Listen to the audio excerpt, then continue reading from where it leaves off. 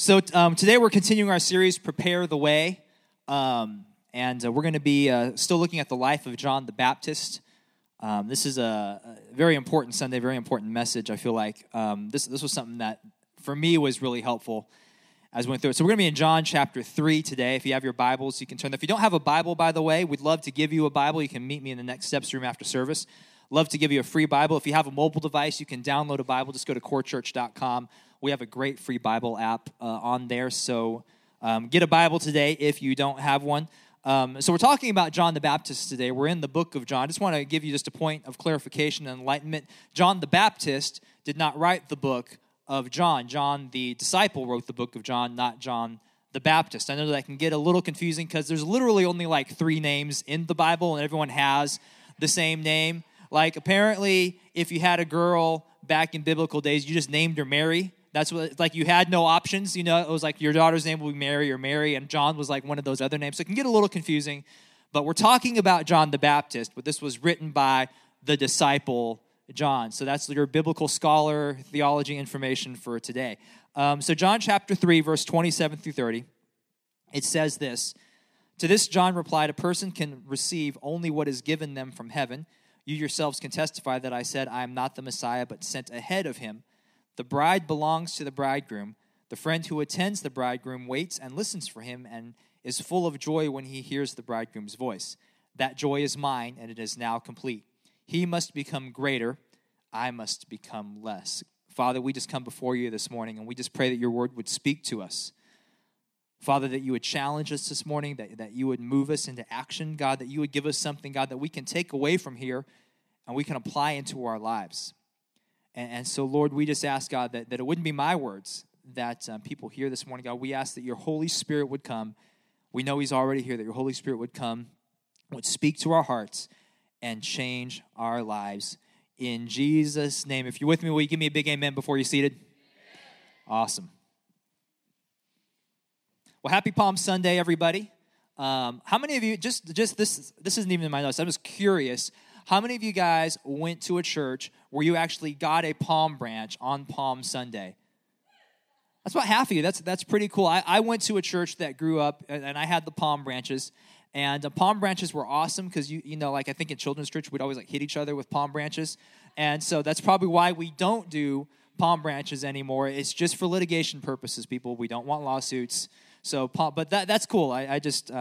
glad to know some like old school palm waving people are in the house today. Okay, so anyways, that had nothing to do with the message. I was just curious. So, I think everyone would agree with me here that the culture we live in today is kind of unique. It's very results driven, very results oriented, and not only is it results oriented, but it is quick results oriented. Like everything's about the bottom line, and everything is about quick success. I mean, you look at even just the shows that we watch, you know, like American Idol, The Voice, and all these reality TV shows. Man, these people are here today and gone tomorrow. But it doesn't matter. Our culture now values this 15 seconds of fame thing, and success is achieved quickly. And if success doesn't come quickly, then it's not really success. We don't even really value long-term success.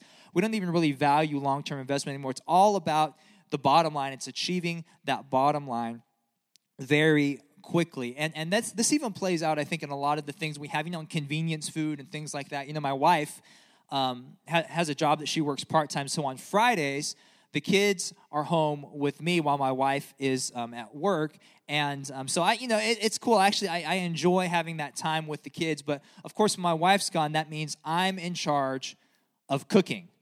And that can be kind of scary, you know, and I know there's the stereotype of like the stay-at-home, you know, like when the dad stays at home and what he cooks. But I want to tell you something, guys. I am an awesome cook. Like, I am an amazing stay-at-home cook because here's the deal. My specialty, the coup de grace, I mean, just piece de resistance of what I cook is the corn dog. Now you laugh, but hear me out. My thing with the corn dog is I will not, under any circumstances, cook a corn dog in a microwave. Thank you. You're clapping because you've consumed a microwave corn dog, at one point in your life, and you know it is an insult to the name corn dog, right? I mean, microwave corn dogs are the worst, are they not? They're mushy, they're soggy, they're disgusting. I mean, corn dogs, let's be honest, it's already a questionable food choice, is it not? And then microwaving it, we're just adding insult to injury here, people. And so I will fire up the oven every time I cook a corn dog. Now, granted, that's the difference between 30 seconds in a microwave and 30 minutes in an oven. But you know what? We just going to have to wait it out, kids. I know you're hungry, but you made it this far. We're going to wait it out, because if I'm going to eat the corn dog too, we're going to cook that bad boy in an oven. See, now, in all seriousness, I'm not a cook. Like, I if it's not in a package, I can't make it. But even me, with my lack of culinary skills, I know that things that take a long time to cook taste better.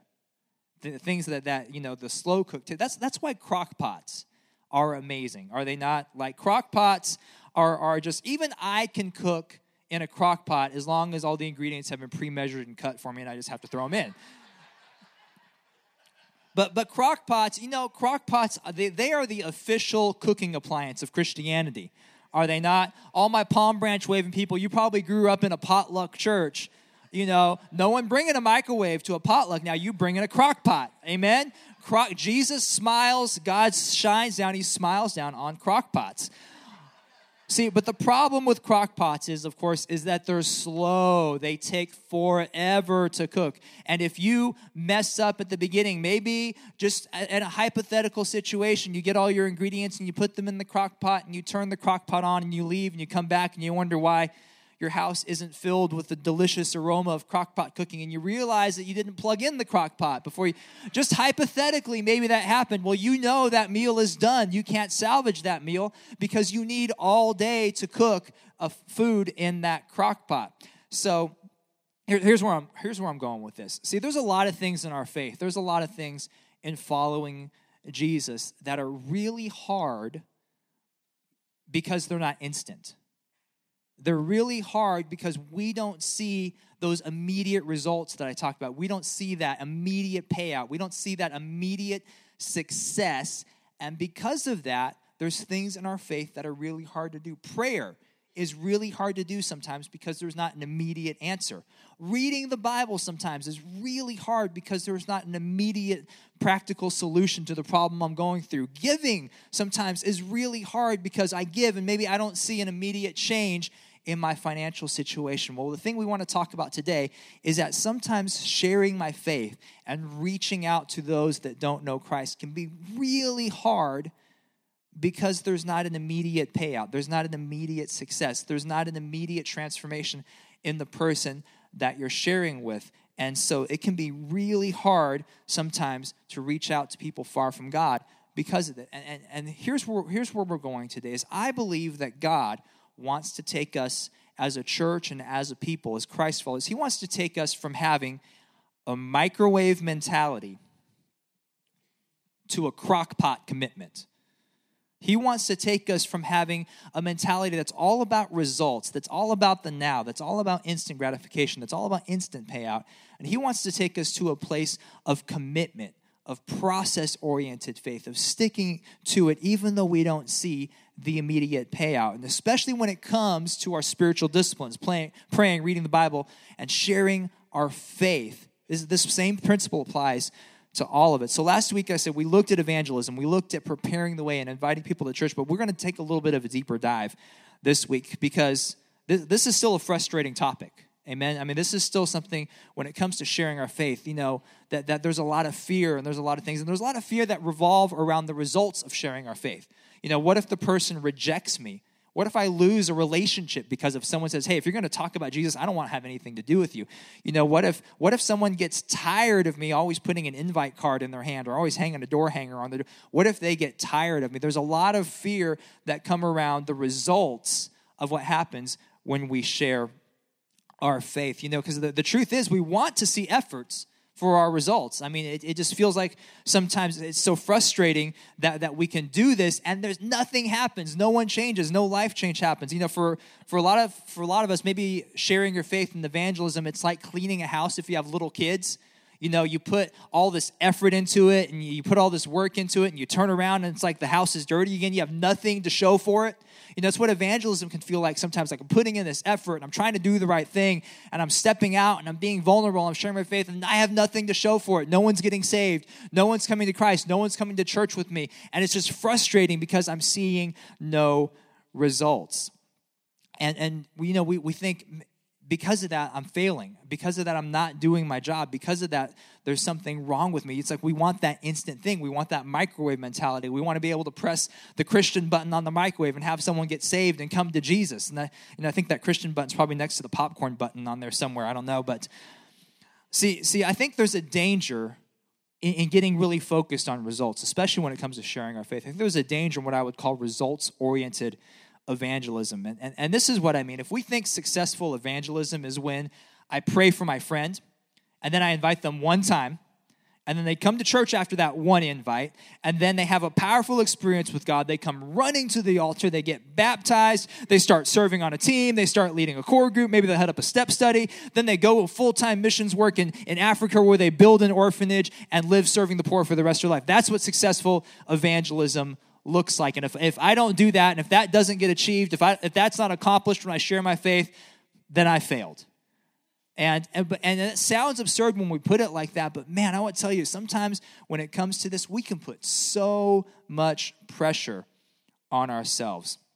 And churches, we oftentimes don't help this feeling, because, you know, you'll hear preachers, you know, get up and say things like, if you don't get out there and save them, no one else will. And a lot of times, you know, they have like extra syllables on the ends of statements like that. No one else will save them, you know, just that type of thing. And all of a sudden, what can happen is when we talk about sharing our faith, when we talk about evangelism, it can feel like some bad multi-level marketing thing.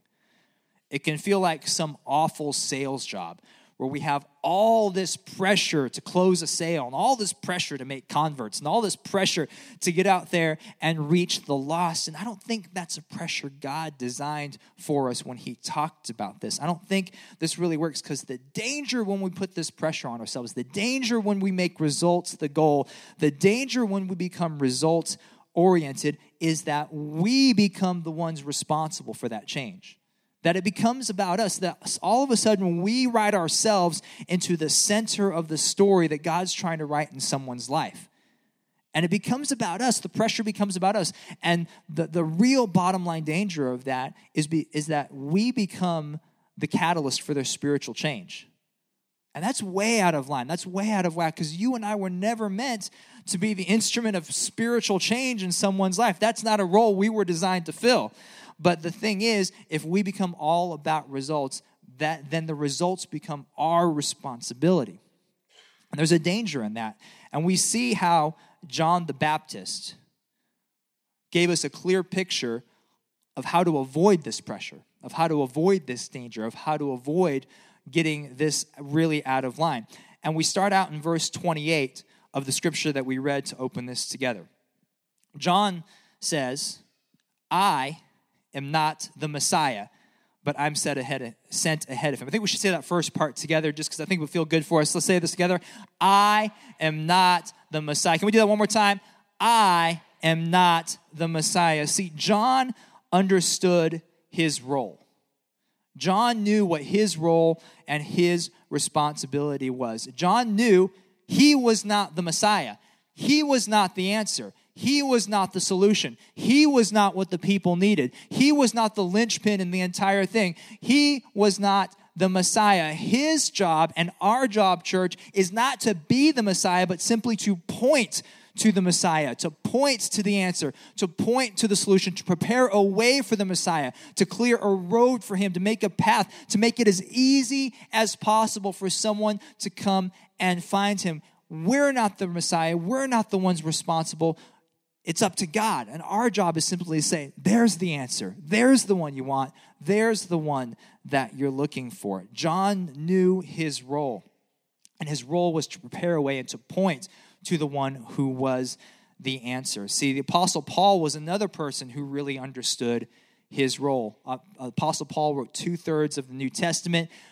Pretty big guy. If anyone, I think, could feel good about their responsibility in bringing people to Christ, it would have been Paul. But Paul really understood his role, and we see that in 1 Corinthians chapter 3, verses 6 through 7. So Paul, writing to the church in Corinth in 1 Corinthians chapter 3, 6 through 7, he says this: I planted the seed, Apollos watered it, but God has been making it grow. So check this out. So neither the one who plants nor the one who waters is anything. Neither the one who plants nor the one who waters is anything, but only God who makes things grow. See, church, you and I, we are responsible for, and our role is to plant and to water. To plant and to water. To plant and to water, and God is the one that's responsible for making things grow. Our job is to plant and water. God's responsibility is to plant and to grow. See, I want to mess with you right now. Are you ready for this? Paul says, neither the one who plants nor the one who waters is anything, right? God doesn't need us to reach people. He doesn't need you. He doesn't need me to reach people. Because think about this. If we were to say that without us, that someone's soul depended on whether or not could you imagine getting to heaven and God looking at someone and saying, well, Bob, I would let you in, but Jim over here didn't do his job. So, sorry, Bob, you're going to go to hell. Give Jim a dirty look on your way out. Thanks for coming. It's ludicrous. It's insane, right? Don't you think the God of all power, the God of the universe, the God of infinite wisdom and love and mercy can find a way to reach someone? The scripture says, Jesus on his way says, if my children don't cry out, the rocks will cry out and praise me. God doesn't need us to do anything for him. God's God. He can do it. He can figure out a way. But the thing is, I believe God wants to invite us into a story that he's weaving and he's writing in someone's life, that God wants to bless us with an opportunity to reach someone far from God. That what if we began to look at the things in our life? What if we began to look big picture? What if we began to look at prayer? What if we began to look at reading the Bible? What if we began to look at giving? What if we began to look at evangelism as a blessing? Because it's a chance for us to partner with God into a bigger, larger story that's not about us, but that's about him and that's about his glory, that we began to partner with him in a story that he's writing that's bigger than you and that's bigger than me, but that's something that he wants to bless us with by giving us an opportunity. Do we look at things like this? Do we look at these spiritual blessings? Do we look at them as opportunities, or do we look at them as obligations? Because I think a mindset switch needs to happen for us, that we can begin to see them as opportunities and not obligations. See, think about the people that helped you come to Christ. Aren't they one of the greatest blessings in your life? And I think about the guy who was instrumental in my life, giving my life to Jesus. He's one of the biggest blessings. He's one of the spiritual giants I look to even to this day for me coming to Christ. And God wants to do the same thing in you. God wants to do the same thing to bless you with an opportunity to be involved in someone's story. And that's why he gives us the command. That's why he gives us the responsibility. So does that mean we get off scot-free in our responsibility? Absolutely not. Jesus is very clear in the Great Commission. He's very clear in many of the parables that he's given us a responsibility to reach people. He's given us a responsibility, and we'll be held accountable for that responsibility. So it's still very important for us to understand that we have a part to play in people's story, and our part is to plant and water, plant and water, plant and water. See, I don't know who's come before me, and I don't know who's going to come after me in someone's life. And in the window I have with someone, in that little strip of time that I have with someone, what God has called me to do is simply to plant and to water in their life, to sow seeds of love, to sow seeds of kindness, to sow seeds of God's truth into their life. And regardless of the outcome, that's in God's hands. My responsibility, my role is to plant and to water. I think some of you guys are starting to get this, but if you don't listen to anything else today, hear hear this part right here, because this is huge, this concept of planting and watering being our responsibility, because it totally redefines what successful evangelism looks like.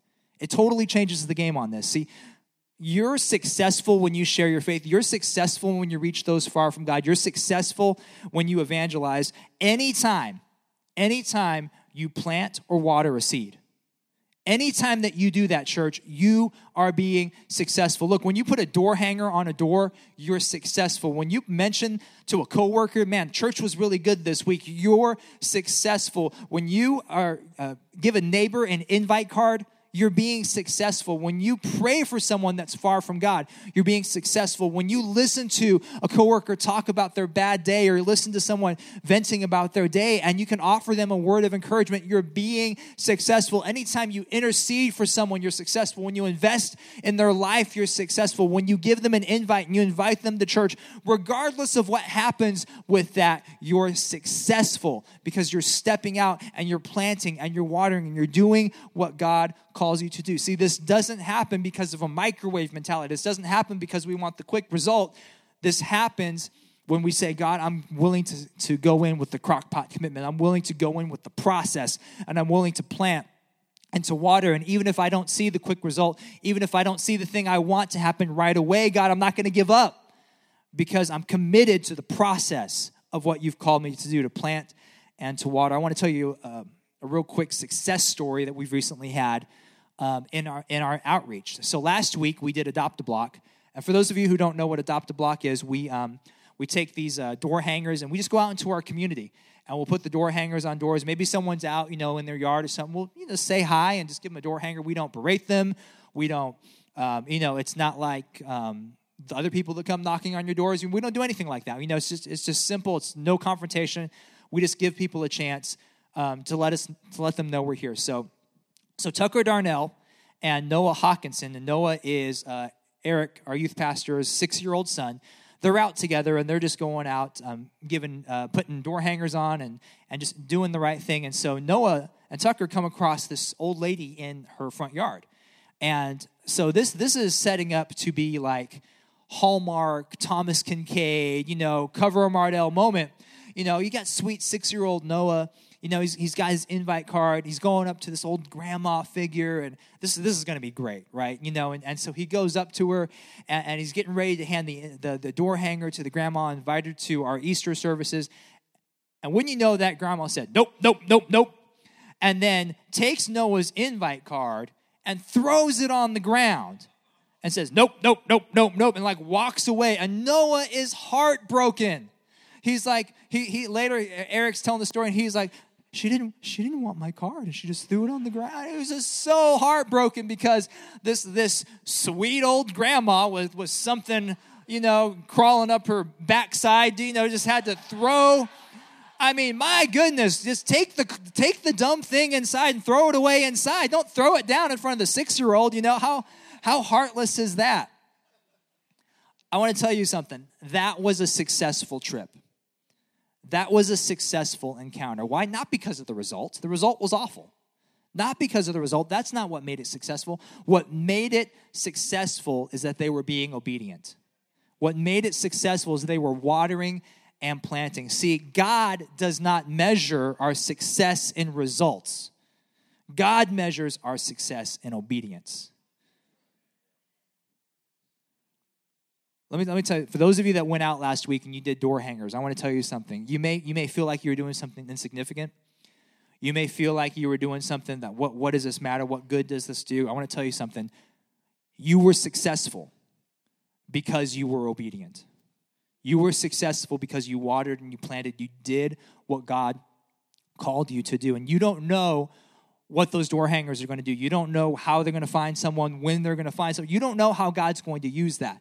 You may have been planting. That may have been the first time. You may have been watering. They may have seen stuff from us or from various churches, for now 10, 12 times. And maybe God's using. You don't know the implications of what you're doing. But you were successful because you did it. You were successful, and God honored what you did because you did it. See, here's the thing. We still have door hangers out there in the table in the lobby. We still have some packets with neighborhoods. I think what God wants from us for this Easter, Core Church, and I think what success would look like for us and for this church body is if at the end of the service today, there wasn't one door hanger and invite card left on that table. If we cleaned it out and we went out and we just did whatever we knew God was calling us to do, whether that's in our neighborhood or whether that's taking out to the neighborhoods around the church or whatever it is, I think success for us would, even if not one person came from those door hangers, if not one person came this Easter because of that, it doesn't matter. Success is what is God calling you and you and you and me to do, and for us to do that and step out and say, God, I'm going to water, I'm going to plant, I'm going to trust you with the results. So church, I want to challenge you. I think for us, for this Easter to be successful and where God's leading us and trying to stir up a fire for reaching people lost, reaching people far from God, I think success for us would look like if we just cleaned out that table at the end of the service and we took cards and we just canvassed our neighborhoods, canvassed wherever we felt God leading us to do, that we stepped out in obedience and we did that. And that's the challenge I want to issue to you today, is that we can do that we can step out and trust God with the results and just say, God, I'm going to water and I'm going to plant. Because this isn't just about evangelism. This is about the big picture of what God's trying to do even in our own lives. See, Christianity, it's not a quick fix religion. It's not a microwave religion. See, the Bible's not Google. Prayer's not instant coffee. God has a totally different definition of success than we do. What God measures as successful, what we measure as successful, completely different things. God measures success in obedience, not in results, because the results are in His hands. The results are His responsibility. Let God worry about the results. All we need to do is worry about watering and planting. Watering and planting. God, what have you called me to that's right now in front of me that I can be obedient to? We want the microwave mentality. We want instant spiritual growth. But God has called us to a crockpot commitment. God's called us to a process of laying down our life. God's called us to a process of one step at a time in obedience, one step at a time in faith. When you pray, you're watering and you're planting in your own life. When you read the Bible, what you're doing, you're watering and you're planting in your own life. When you give, you're watering and you're planting. When you share your faith, you're watering, you're planting in the life of someone else. And even though you may not see those results right away, even though you say, man, I feel like I'm doing this, but nothing's happening, keep doing it. Don't give up. Don't give up, because God is writing a story that's bigger than you, that's bigger than what you can see right now, that's bigger than the moment. And if you're not getting the microwave results, if you're not getting the instant results, don't give up, because God is trying to work out and unveil a process in you that's going to take an entire lifetime for you to see the results of. But I guarantee you, if you'll do it, if you'll water, if you'll plant, one day you'll look back, you'll look in the mirror, and you won't recognize yourself. You won't recognize what God has done, the person that you've become, because you've committed to a life of watering and planting. God is going to bring results that you can't see yet, that you can't understand yet, and that are bigger than what you can even hope for or imagine. But if you'll commit to the process and trust God with the results, there's no telling what He can do in your life. And there's no telling what He can do in my life, because we know our role and we've come into the right place of submission to Him. We're not God. We're not the Messiah. We don't have the answers. We don't have it all figured out. But we trust God, even with the things I don't understand. Man, I'm going to water, I'm going to plant, and I'm going to trust. When it comes to the things in my life that I need to do that are hard and that are difficult, I'm going to water, I'm going to plant, and I'm going to trust. When it comes to reaching those far from God and those in my life, I'm going to water, I'm going to plant, and I'm going to trust. Because God is wanting to do something inside of you and inside of me, where He takes us from having a microwave mentality that's all about now, that's all about instant results, it's all about instant gratification. If we don't get that, we feel like we failed, and we get all kinds of out of whack on that. God's wanting to take us from that, saying, will you trust me with the process? Will you trust me with commitment? Will you trust me even though you don't see what I'm doing? Even though you don't know the whole plan, will you trust me with this little sliver of it? And if we'll do that, man, God will do something inside of us, and He'll do something inside of the lives of those around us. We may not even be able to see it right now, but it's called faith for a reason, because we have to put faith and we have to put trust in who He is. And Guys, why don't you go ahead and come back up? You know, this is the song that we close the service out with, Good Father. I think it's so important because our trust in God comes from our view of God. And when we view God as being good, we can trust him. And church, we're talking about how we're not the Messiah and we have to put the results in God's hands. There's a lot of things in life that are going to come up that you're not going to understand. And in those moments, you're going to want to be the Messiah. You're going to want to control the results. You're going to want to control the outcome.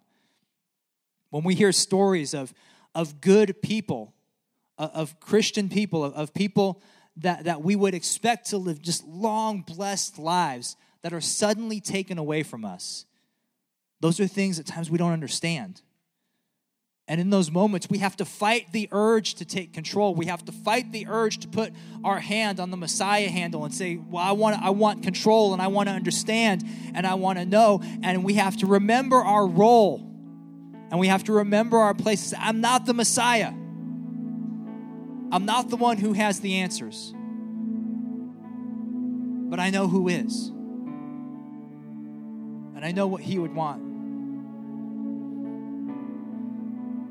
All of you guys have prayer cards on your seats, and if you haven't filled one of those out yet, I want to encourage you. This is your last chance, obviously, before Easter. Who are you praying for? Who are you investing in? Who are you inviting? Write those names down on there, and then write your name at the bottom of that card. And at the end of the service, bring them up and put them on the altar, put them up here at the front. Because God wants to use you to water, and God wants to use you to plant in someone's life. And are you willing to commit to that process? And if you haven't filled one of those out yet, you know, we've received over 90 cards so far of people who have been willing to make that commitment. But one of these cards here is particularly special because this is John Tate's card. And he had made this commitment to intercede, to invest, and to invite people in his life that are far from God.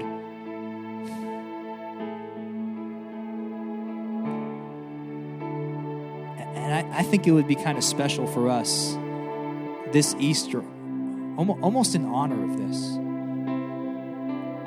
Almost in honor of someone who wouldn't be here if people didn't come alongside his life and water and plant and keep sowing those seeds. It wasn't just one person. It was God bringing in all kinds of people all throughout his life that kept watering and planting. And look what God did with the results of that and the life change and the transformation that happened in his life. And does it feel like he was taken too soon? Absolutely. But do we trust God with what God's doing? Yes. And can we rise up and say, God, I want to honor what you started in this man. And I want my life to matter because church, if anything that comes out of hearing stories like this, it's we realize this life is a breath. It is short. We are here today and gone tomorrow, literally, and ain't none of us making it out of here alive. No one's making it out of here alive. And what are we going to do with this little time that we've been given? What are we going to do with our lives? What are we going to do that's going to make our life count? If we get so wrapped up in results and that's all we care about, in the car we drive, and the house we own, and the clothes we wear, and it's just all about results, then we're living our life for the wrong thing. But church, what would happen if you and I would say, I'm going to commit my life to watering and planting in the lives of other people, and watering and planting the things that God wants inside of me? How many more of these stories could we find? How many more stories of these could God write? Because we're committing not to the results, but just to the process. Just to say, God, use me. God, I'm willing to be obedient. I'm willing to step out in faith, even when it's uncomfortable, even when it's hard, even when I don't want to, God, even when it makes me feel a little uneasy. God, I'll water. I'll plant. I'll do what you called me to do, Jesus, and I'll trust you with the results. And whether or not I see them on this side of eternity, God, I know you're writing a bigger story than me. You're writing a bigger story than just what I can see. So, God, I'm willing to trust you because I know you're good. I know you're a good Father, God. And I know you want what's best. And I know you don't want anyone to perish. So God, use me. Use me to plant. Use me to water. Use me to sow the seeds. Use me to intercede. Use me to invest. Use me to invite, Lord. And I'll trust you with the results. Because, God, it's not you. The results are in your hands, God. Are we willing to make that commitment? Because there's more of these stories that God wants to write. There's more stories from darkness into light, from death into life, from blindness into sight, that God wants to use you to play a part in. Father, we come before you this morning, God. We just say sorry, first of all, God, for getting our hands sometimes on the Messiah handle and thinking, God, that it's about us and that we're the center of the story and that we have control and we have say-so, God, and we get focused on the results, God, and we get focused on, God, why are you not doing this? And God, why are you not doing that? And we get it out of line, God, and we say sorry, Lord. We say, God, we want to trust you with the process, God. You're not trying to quick cook something in us, God. You're trying to work out a process of knowing you in our lives.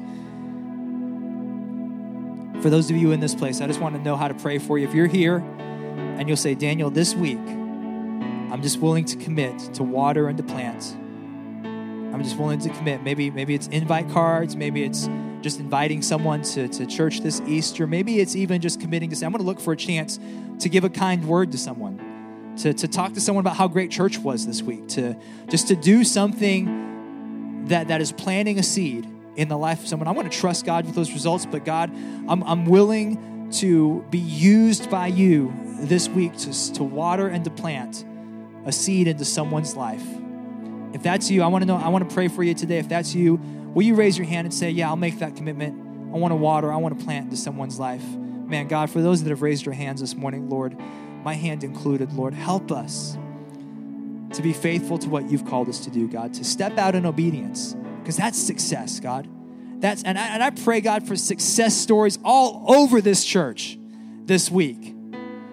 God, of people who stepped out in obedience. And maybe for some, God, it's because they're going to take some invite cards and they're going to take some door hangers and they're going to go put them out in their neighborhoods, and they may not see any of their neighbors come this week, but God, that's success. And so, Lord, give us successful stories this week, just of stepping out and being obedient, God, and trusting you with the results of watering and planting, God, and knowing that you're good and that you've got a plan for the people that we're doing this for. And we may be the first person or we may be one in the line of many, but God, you've got a plan, and we want to participate and play a part in that plan. Maybe you're here today and you've never made a decision to follow Jesus. I want you to know that you are here by divine appointment today, that God has brought you here to hear about a hope that transcends the grave. As Pastor Brad talked about earlier, as people of faith, when we lose someone, we mourn, but we don't mourn like those who have no hope. We know that every day that passes, for those that have gone on to be with the Lord, every day that passes, we're not one day further away from them, but we're one day closer to them. Because that's the good God that we serve. And maybe you're here today and you've never placed your hope in Jesus. You've never placed your hope. I want to let you know there's a hope beyond the grave. There's a love that's stronger than death, and that's the love that brought you here this morning. Christ came and he died and he took your place. He took your sin in his place, laid down his life on a cross that you could come before God and have forgiveness. Do you need that forgiveness this morning? Do you know that you're not right with God? Do you know that you're not following God? Do you know that you've never given your life to God? Maybe you did at one point a long time ago, but you've since fallen away, and you know that your life isn't right.